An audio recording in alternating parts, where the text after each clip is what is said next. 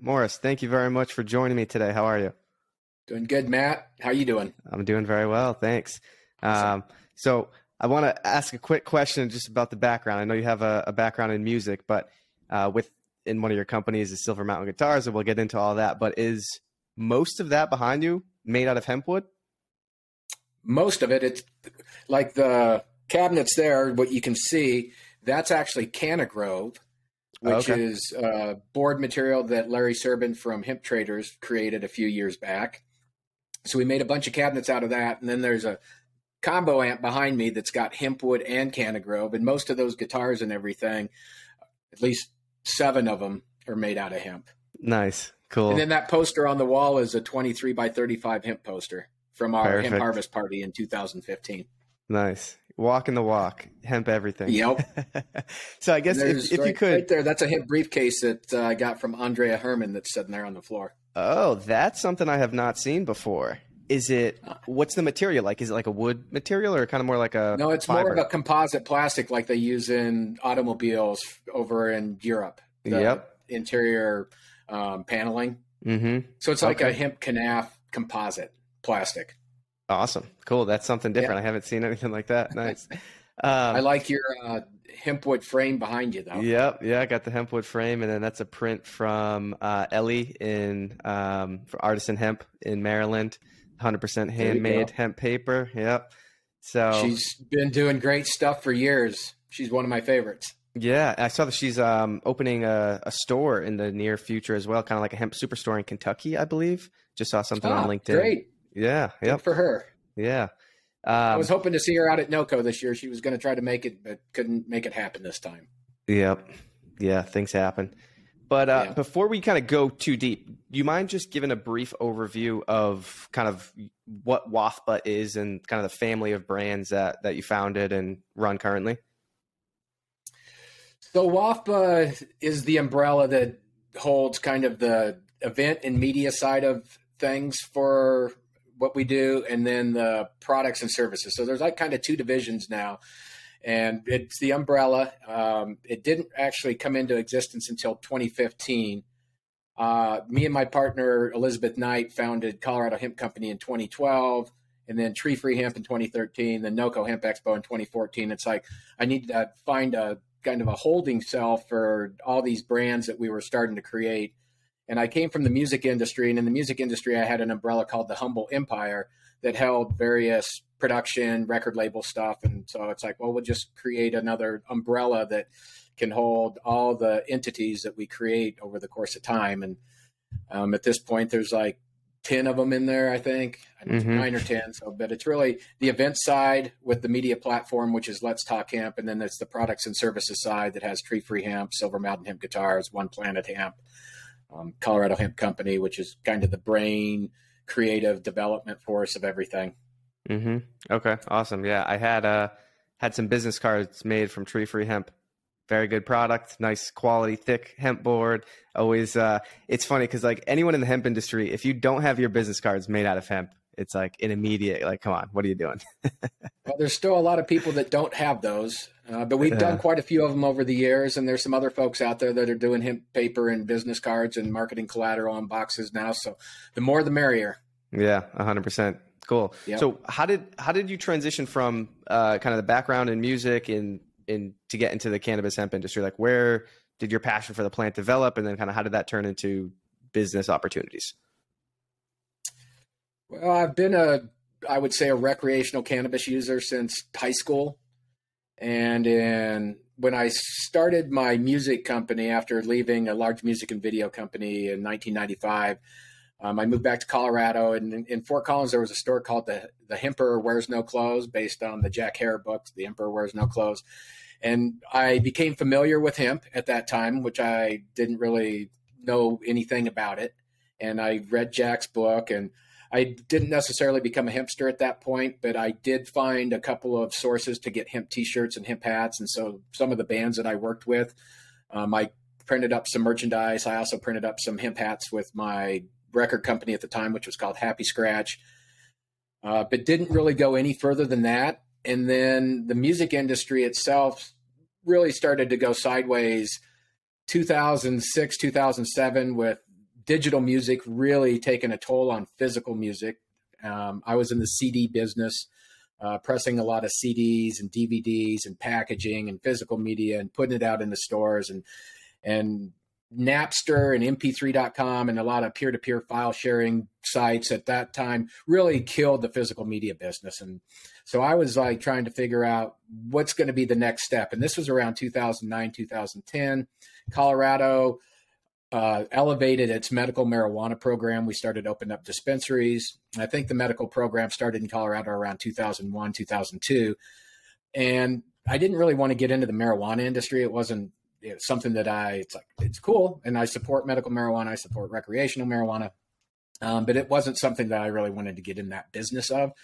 And then in 2012, Colorado passed Amendment 64. Within that legislation, there was the opportunity for Colorado farmers to start growing industrial hemp. So this was pre-Farm Bill in 2014. And it's like, well, what's the next step? And so I started looking around, and it's like, hey, we'll start Colorado Hemp Company and see what we can make out of this. And I found a hemp shoe company called Wicked Hemp Footwear that I'd reached out to and said, hey, can I rep some of your products? You know, we've got outdoor shops here. We've got places I could maybe get some of your product into. And so I connected with those guys. I connected with Hempies.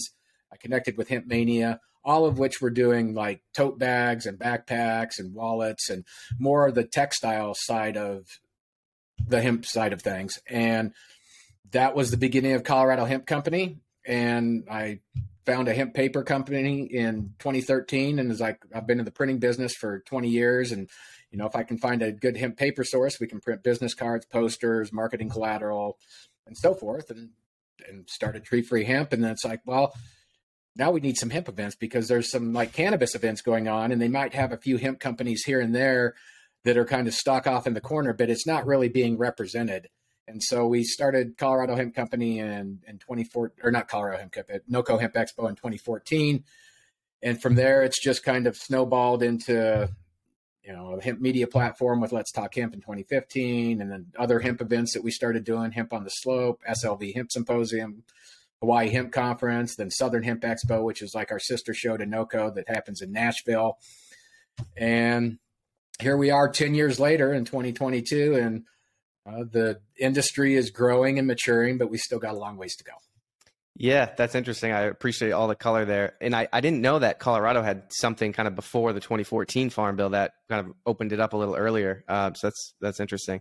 And that was kind of going to be one of my questions, is kind of what, from your past business experience in the music industry, made it easier for you to start any of these businesses. So kind of the printing with Tree Free Hemp, you had been in the printing business before, or had to do that for the music industry stuff that you were doing. So that kind of made sense to just say, hey, now we can get hemp paper. This makes sense.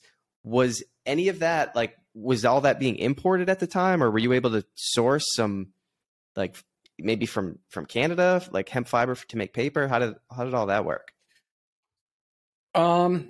Well, so the hemp paper side of things, we've been using a company called Greenfield Paper that started actually in the 90s. And the majority of their fiber that they use in the paper had been sourced from Canada. And then when things dried up in Canada, Canada had funded through the government, subsidized a lot of the fiber materials back up until, 2016. But a lot of that subsidy funding went away.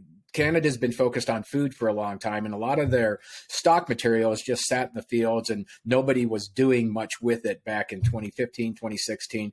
A lot more folks are doing stuff with it now. You got Canadian Rockies Hemp, you got Bass Fiber Technologies, you've got several other more industrial fiber materials type folks that are working on that aspect in Canada now.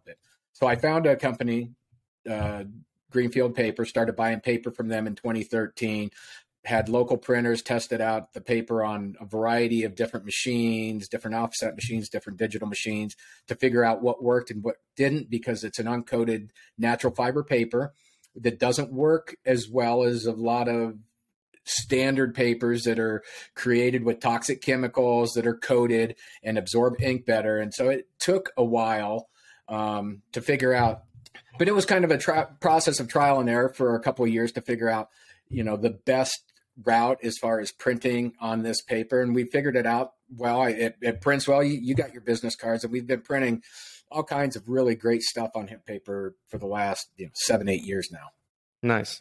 Yeah, it's funny. There's one of like the old hempster things I love talking about is the government, the USDA put out, I think it was Bulletin 404, whatever it was in like 1904, hemp herd for paper making. And it's kind of this whole research paper that they went into and just to kind of highlight the benefits of using hemp herd for paper. But now it seems everyone's using the fiber. Like when I hear people speak about it and see products, it's typically the bast fiber that's used. Is that correct? Correct. And it was actually, I think it's the 1913, the ag thing that they put out every year. I've actually got the book. John Dvorak sent it to me. Oh, cool. And we actually, for Vote Hemp, they had me, I printed up this 70 some page chapter that Lister Dewey put out on the hemp herd and yada, yada, yada.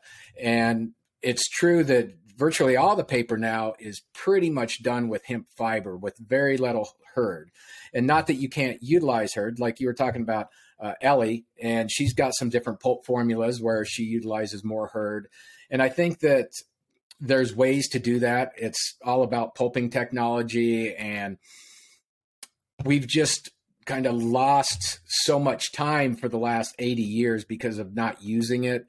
And if we would have been working on technology and having it subsidized and funded, let's say like the oil and gas industry or the timber industry and some of these other industries who've got a big head start on us the last 80 years, we have to kind of go back and redevelop and figure out how to utilize this plant and maximize its potential, whether that's in the paper side of things or the plastics or composites or construction materials and so forth. Mm-hmm. Yeah, I'm with you. It's been interesting to see kind of legacy paper making companies starting to get interested in the hemp space. Like I've seen Cottrell paper at a lot of different of your events, whether at NOCO or Southern Hemp Expo. So it's cool to see that, like, these people have been doing it for a long time. They're like, okay, hey, this is actually something that was used in the past. This is a material that's has these benefits to using this over traditional materials. So it's cool to see kind of the development of all of those different industries after, like you said, 80 years of just kind of darkness, really. So let's get back. I actually went and met with Cottrell a couple years ago and toured their facility, and they've spent a lot of time and energy creating their hemp paper, and they've learned a lot. And I think that they're definitely ahead of the curve now as far as paper mills go. And Mohawk is another company, another New York company that's doing a lot with hemp paper, and they'll be rolling out some new products and blends and so forth over the coming year. And there's a couple others that I've heard that are going to be coming online that have already contracted with some companies for materials. So it'll be interesting to see where things go the next couple of years. But I can say that it's promising seeing these bigger companies looking at the materials. And here we are. We need more infrastructure. We need more processing. We need more acreage. And I think we'll get there. It's just a matter of how long is it going to take? 1 to 3 to 5 to 10 years. Yeah. We'll get there though. Yeah. So to go back to the events, like, did you have experience hosting events when you were in the music industry, or did you kind of just see a need for it and found some partners to make that happen specifically for like NOCO and Southern Hemp Expo? I did a lot of event stuff in the music industry. I booked a lot of bands. I did a lot of club shows. I did festivals. I did corporate events. So I've had a good event background my whole life. I've been to lots of big trade shows. I've been to the NAMM show. I've been to CES. I've been to big conferences and trade shows that helped me kind of set the stage for where we're at with NOCO and Southern Hemp Expo right now. And those shows are obviously much bigger than what we're doing. But at some point in time, hopefully we're going to be in the same space as where they're at. And we were headed that way going into 2020. We were going to have 400 plus exhibitors and the biggest show we'd ever done in end of March in 2020. But unfortunately, we got derailed by a pandemic. Yeah, had to adjust and adapt on the fly there. Okay, so that's cool. We went straight to the cloud and didn't miss a beat with that for a while. But now we're back in person, and the industry looks different. There's been some attrition. The CBD bubble, or the CBD bubble has popped a bit, and now we're going to get to the full uses of the plant and more focus on fiber and grain. Cannabinoids are still there, and they'll be there for till the end. That's certainly a valuable part of the industry, but we're going to see more branches develop, which is going to be good for everybody. Yep. Yeah. It's something I've definitely seen just kind of at cannabis shows locally in New England specifically. And like shows that are focused on the recreational and medical side. Because before I was doing this and kind of jumped full time into the industrial hemp side, I was working at a cannabis packaging company for like 3.5 years. So I was going to all these events in New England, and there was a lot of kind of CBD in there as well. And so it's been interesting to see, even kind of starting like right before the pandemic. I was down at in Danville, Virginia, at the Industrial Hemp Expo or Industrial Hemp Summit, and it was already starting to be like, hey, everyone. Like there was a lot of farmers there, people who had got burned trying to grow CBD. Maybe they had been tobacco farmers and tried to get into CBD. It didn't work out so well. They were like, all right, so what else is here? Like trying to learn about fiber and grain. So it's been cool to see that transition to the more like real industrial side. Like you said, I'm all about medicinal aspects and recreational aspects of cannabis and cannabinoids, but I don't see CBD as industrial hemp. I see fiber and grain as industrial hemp. So, right. There's there's some good discussions to be had with that, because there's people that will argue that side, and I get it too, because I got into this for fiber and grain. That was industrial hemp. CBD wasn't really part of the conversation in 2012 when we started Colorado Hemp Company, and it really wasn't part of the conversation until the end of 2014. And not that there wasn't high CBD strains out there that were being grown in the cannabis market, but that wasn't the intention of legalizing industrial hemp. Our governor, who was a congressman at the time, Jared Polis, is the one who wrote the language for that 2014 Farm Bill that kind of got passed around, and McConnell takes some of the credit on that, but it really wasn't Mitch. It was Jared that did that. But here we are, and now we're dealing with synthetic cannabinoids like D8 and D10 and HHC and this stuff. And you've got the people arguing that, hey, it's legal in the Farm Bill, it's a derivative. And, it's just muddied the waters, unfortunately. And I don't want to say that stuff should be illegal. I don't think that we should make anything illegal. Prohibition is what has led to this entire situation that we're at right now. And I know that we're going to get into what's the biggest obstacle probably type of question. And that comes down to prohibition and the FDA. And yeah. No, we wouldn't be in this position with all these synthetic cannabinoids if the FDA would have done their job in 2018 with that Farm Bill. Yeah.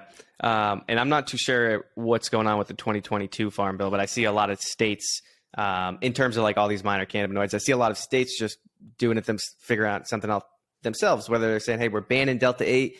And then I'll look at the wording, and it's like, they're only banning Delta 8. And I'm like, have you guys not talked to anyone? Like there's a lot of other ones besides Delta 8 out there that people will just use that instead of the Delta 8. And then places like Tennessee where they're like, hey, let's just tax it. And, like you said, I don't think any aspect of the plant should be prohibited.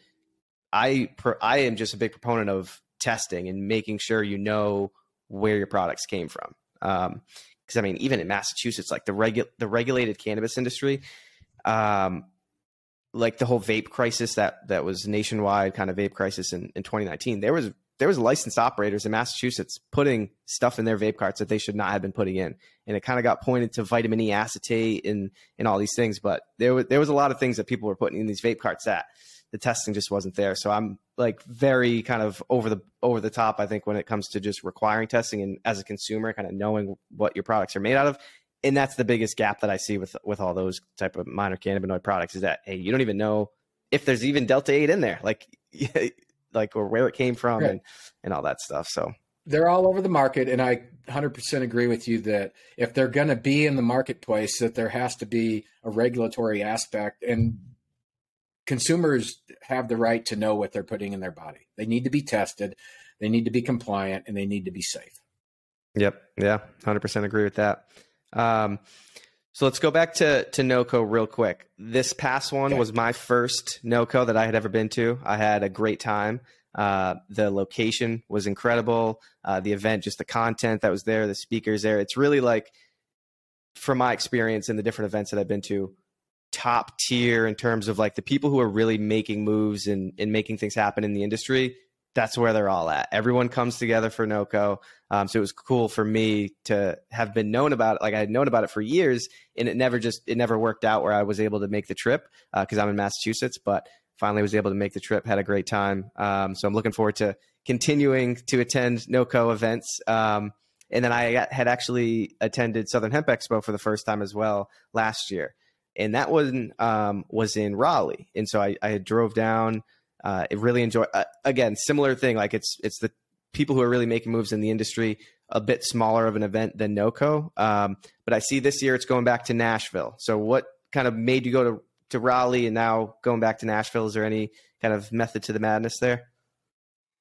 Yeah, so we started in Nashville, and in 2018 we were in Nashville. 2019 we went to Franklin because the fairgrounds where we were at in Nashville, the buildings we were in got demoed, and they've rebuilt new facilities out there. And we were going to go back in 2020. We had already had a contract, but then 2020 was COVID. And so we were trying to go back in 2021. And unfortunately, when we were looking to book the venue in January, it's like, well, we can't do anything until May as far as contracts go. It's like, well, I can't book the venue in May and, just wait till then. I need to find a venue so I know that where I'm going. So we put an RFP out throughout the South. Raleigh came back and said, hey, we'd love to host your event. We can get you into the convention center. And there's also a government grant you could apply for to help offset some of the cost of the venue. And we applied for it and we got it. And we're the first cannabis oriented company in North Carolina to get any sort of government funds for anything like that. So that was cool. And we had a great time in Raleigh. Unfortunately, the Delta variant, started to spike in July, and it just kind of carried through, and it was Labor Day weekend, and the attendance was less than we would have liked, but we did have a lot of great speakers, a lot of great content, good exhibitors, good sponsors. And the venue itself and all the staff and everybody that was involved with the event from the Raleigh side were all great. I'm very thankful for that. But it's like, we're going to go back to Nashville this year. The fairgrounds wanted us back. They've got brand new facilities out there. I mean, they're not brand new, but they're more or less brand new because they got finished at the end of 2019 and they've had hardly anything operate out there. And they've just added a soccer stadium, which I think is the biggest soccer stadium in the United States now. Oh, wow. And that's going to be fully finished and open by, I think, the end of June. So the whole facility out there should be done, and it's brand new. It's really nice. And Nashville, Tennessee, they've got good, fair regulations in Tennessee. They've listened to their stakeholders. They haven't been overly burdensome as trying to snuff out the minor cannabinoids, or they don't have the marijuana industry like we do here in Colorado that's kind of gunning for some of the cannabinoid side of the business, which we have to fight not only the pharmaceutical industry and other special interests, we also have to fight some factions of the marijuana industry that would rather we not have any control of cannabinoids, or they don't want any THC content. So if you've got some of these folks that are marketing, hey, Delta 9 hemp derived THC, so you've got 100 milligrams of cannabinoids and there's 10 milligrams of Delta 9 in there.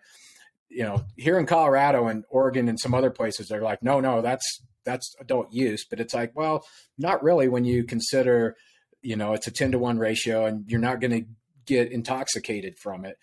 And so anyway, fortunately in Tennessee, they've done a good job as far as working with their legislature and having support on the government side of things and good stakeholders arguing for the right regulations in Tennessee. And we're excited to be back there. They've been supportive when we've been in Tennessee before. There's just a good hemp scene out there. Nice. Yeah, that's cool. I had never been to Raleigh before. I went there last year and I had a great time there. I've never been to Nashville. I'm not sure if I'll be able to make it to the Southern Hemp Expo, but I would like to take a trip to Nashville and kind of just do some traveling around Tennessee as well. So I'll have to see if I can make that one happen. It's interesting to see kind of like the dynamic here with the minor cannabinoids and adult use medical markets. Cause even in Massachusetts, it's not super common. These minor cannabinoids are not super common because there's dispensaries everywhere. Like it's pretty easy to get the regulated cannabis. Yep. And so it's interesting because then it's like, all right, Tennessee's really welcoming the minor cannabinoids, and I don't know where their like medical or recreational process is at, but it's like, hey, let's get access to like the rest of the state as well for all these different products and make sure that they're tested and all these things. So it's good to see like they have to be regulated accordingly. And if they are intoxicating, then it needs to be a 21 plus product. And whether that ends up in the medical side or in some other regulatory framework, some other lane, that's yet to be determined. I think some states will figure it out themselves. I don't know when it'll happen on the federal level because, cannabis is still not legal, except for hemp. And according to the 2018 Farm Bill, as long as it's 0.3% or less Delta 9, then everything's fair game. So if you do have all these minors, that's still considered industrial hemp. And I'm sorry, marijuana industry, that's just the way it is. But they do have an argument on the intoxicating side of things. If people are converting CBD into Delta 8 and you're putting out 25 milligram gummies or caramels or something, and you take one of those things and it does get you high, that should be a 21 plus product. Mm-hmm. I agree. And again, they need to be safe. Yep. Yeah, definitely. It's so interesting to see like each state doing things differently, and and just the fact that cannabis is still a Schedule 1 drug. Like we won't go into that right now, but it's the most ridiculous thing that's like one of the most ridiculous things that's going on in the country right now, I think. But that's a whole different other topic in hour-long There's a lot of ridiculous things going on in this country and in this world. Yeah. All right. So now we just recently wrapped up NOCO 2022, but what are any plans for NOCO 2023? Is it staying at the Gaylord Resort? What's going on with that?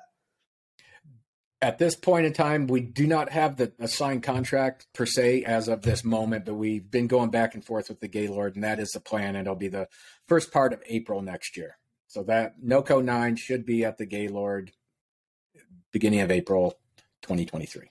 Nice. Cool. Yeah, we love the venue, and they were very hospitable.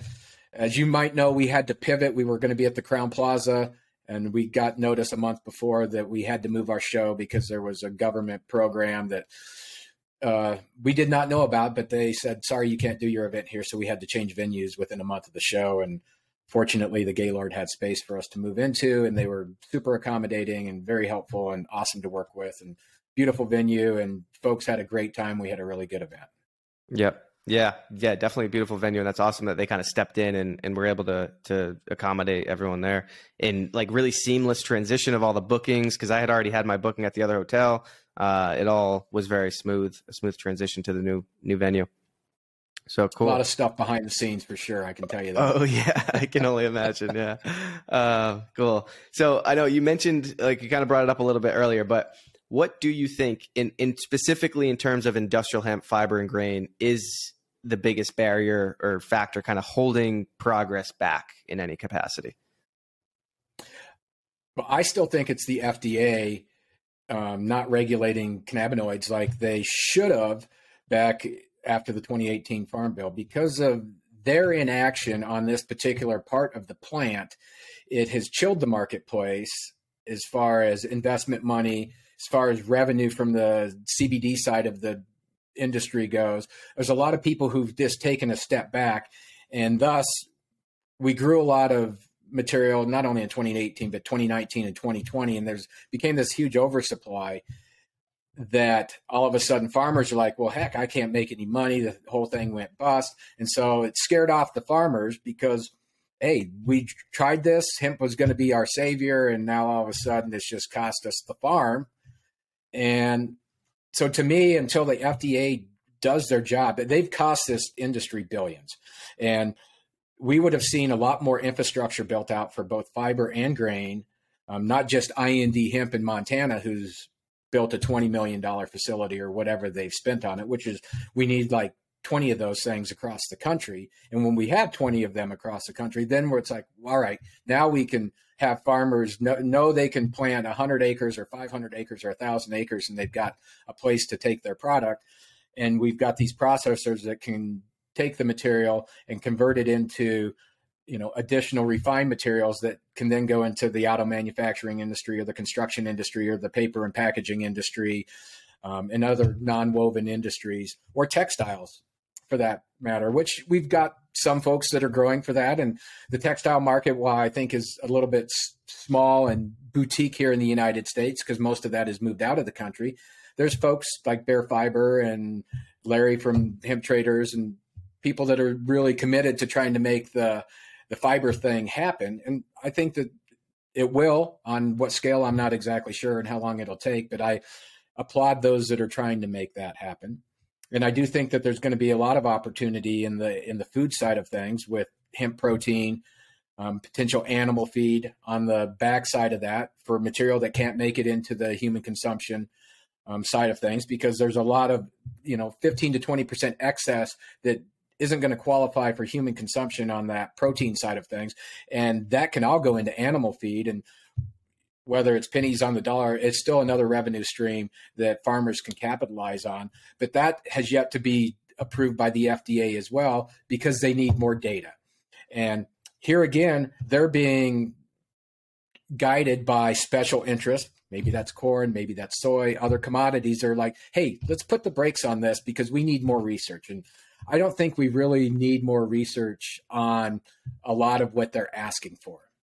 What we've got the FDA doing is they're playing wingman to the pharmaceutical industry for the cannabinoid side of things, because the pharmaceutical industry really would like to control those. And the brakes are on federal legalization, because what's going to happen? Are we going to reclassify it to maybe a Schedule 3? And the pharmaceutical industry is wanting their piece of the pie. The marijuana industry wants their piece. This is just another dietary supplement and food and beverage additive, as far as I'm concerned. There's very little adverse reaction data that's out there. No, the Hemp Roundtable just sent out something. I didn't even read it, but there's a brand new study that just came out talking about the safety aspects of CBD, which is very high.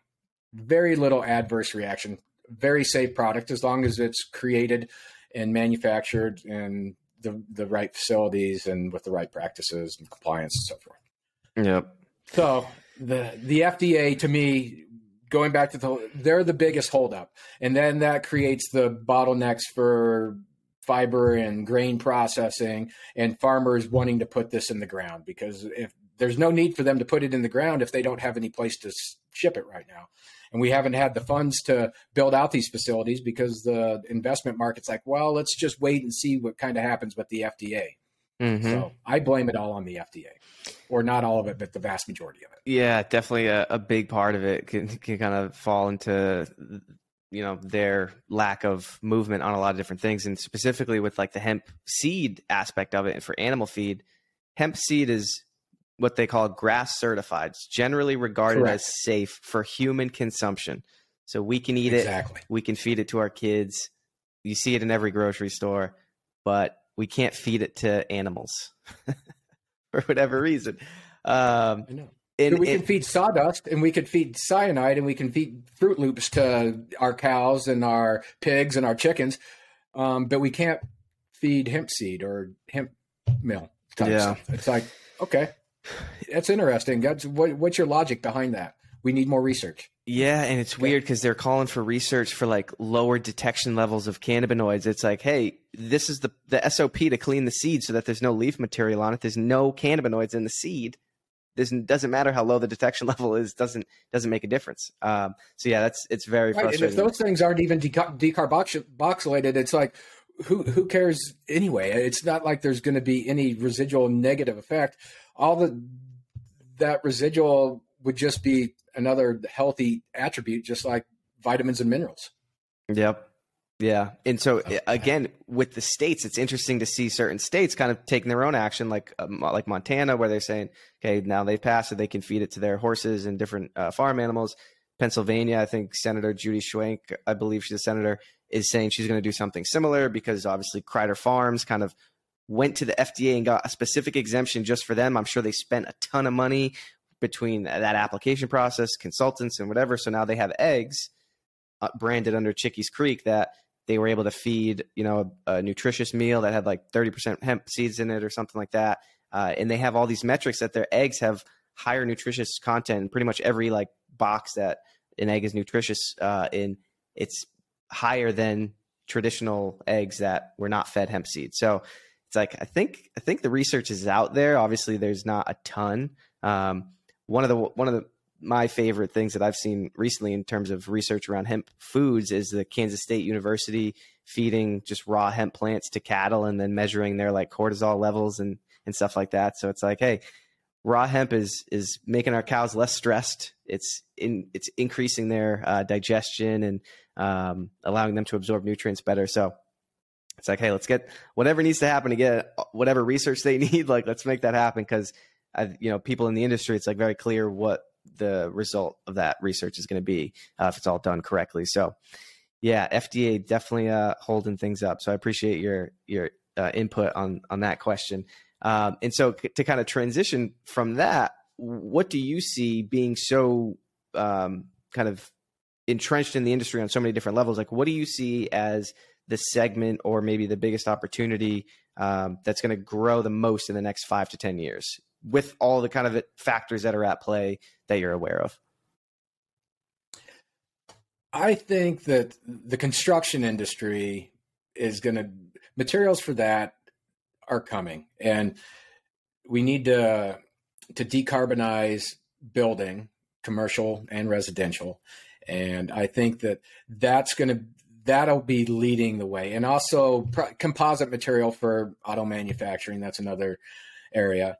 And then I think on the flip side of that, if we're dual cropping things, which is going to be where a lot of folks are going to go with this, and it's the grain side, and we're going to have the protein market and the animal feed market. So I think that those really work hand in hand. You'll have nonwovens. Again, that's building materials, composites, paper and packaging, and plastics. So all that can fit in there. And the plastics can even have other additional waste. But then the grain side, I think that there's a great opportunity for the protein market as we're looking at more plant-based alternatives, and not all plant-based or non-meat alternatives are great alternatives. When you look at the fake meats that are put out there, Beyond Meat and Impossible Burger and all these lab-based Bill Gates meats, that's not good for the planet either. And they may talk about like this is going to mitigate climate change, but they're still using GMO soy that's being sprayed with glyphosate, that's getting into the waterways and that's destroying the planet. So if we can grow hemp organically and regeneratively, and it's going into our food system and it's going into our materials, commercial, industrial side of things, that's where we're going to have the biggest impact. And I think that you'll see with this new resurgence of climate awareness and environmental consciousness and environmental social governance funds that are coming out, and companies are having to clean up their act a bit, that they're going to look at what are some better alternatives. We are for better alternatives because we're WAFPA. But, it's a better alternative. Does this material perform as good as this petroleum material or this cotton-based material or this timber-based material? And what is its impact, in the long term on the planet? And I think hemp wins in most cases. Mm-hmm. Yeah, no, I agree. So, 100%. So I really believe that we're going to see tremendous growth in these areas, and it's still going to take a few years until, again, the FDA does their job. Once they do their job and that gets cleared up, I think that you'll see a lot more money coming into the market and a lot more folks jumping into it. And auto manufacturers, we got a lot of auto manufacturers here in the United States, plenty in Tennessee, and we're going to be focusing a lot on that in our conference in Southern Hemp Expo. Because why not just grow the materials right here and it just goes straight to there's no shipping around the world. It's like minimize your carbon footprint. And we can do it by growing industrial hemp in various pockets around the United States to fill those supply chains. Yeah. I wish BMW talked more about the fact that they use hemp in some of their like the I-Series panels, because it's like they use it because it works better and there's legitimate benefits and reasons why they use it. And it's obviously not like a marketing gimmick because they don't really talk about it, but I kind of wish they talked about it because it's like that would kind of open up people's eyes. It's such a recognizable brand and respected brand that I feel like that could kind of go a long way with companies like that starting to talk about it. But for, I'm sure they have their reasons that it's not super on brand, I guess, but we'll see. Yeah, I think that those things will change over the course of time here, where big companies will be more open to talking about the materials they're using if they're coming from hemp, which is cannabis. I think they're still kind of scared of the public perception because cannabis is still illegal on the federal level here in the United States and in most countries, but not all countries. Things are changing. Yep. Yeah. Slowly but surely. No, I definitely agree with the opportunity there too, specifically with like building in food product side of things. And it's cool to be able to watch because the community's not that big. Like the people doing things in the United States in the hemp space, it's like you can follow them all and kind of find them on social media and kind of track their progress and go to events and meet these people at whether it be NOCO or Southern Hemp Expo. So it's cool to see like someone like Cameron McIntosh, who is, really scaling the industrial hemp building market here in the United States, getting that e spray application system. Now it's going to be made and manufactured in the United States, and he's training different contractors and what Hempatexture is doing with building a facility in Idaho. And it's really cool to be able to see all of these things and talk to those people. And it'll be cool to look back at 10 years and kind of see where it's at then.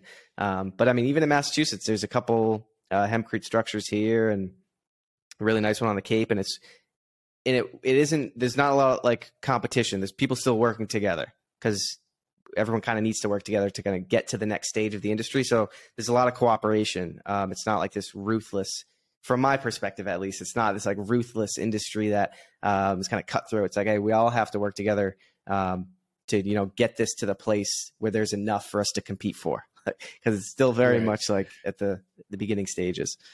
It is the beginning stages, and Cameron's done a great job. Maddie and Tommy have done a great job, and there's others out there, and at this point, nobody is like the infighting on the industrial side isn't there yet because it's so small, and the more the merrier.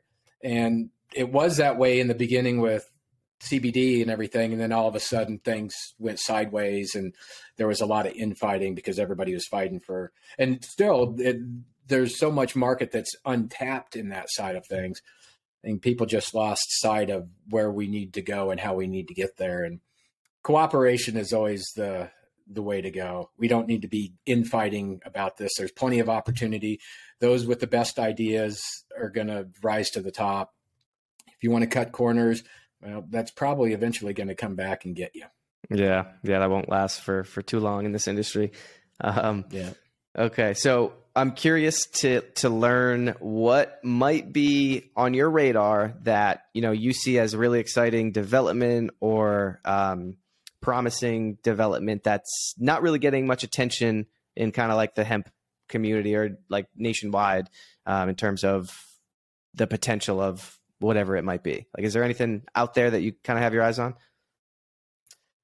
Well, I think there's a couple. I think hemp for energy is one thing. There's some folks that are working on gasification processes, and that's taking waste material and like trash and so forth, and also incorporating hemp waste into it for part of their recipe that can in turn power cities.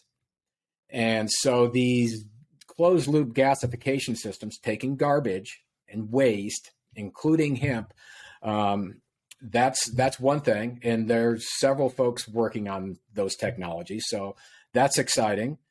And then there's a organization out there called the Well Done Foundation. And it's also, they work in conjunction with Offset Energy Partners.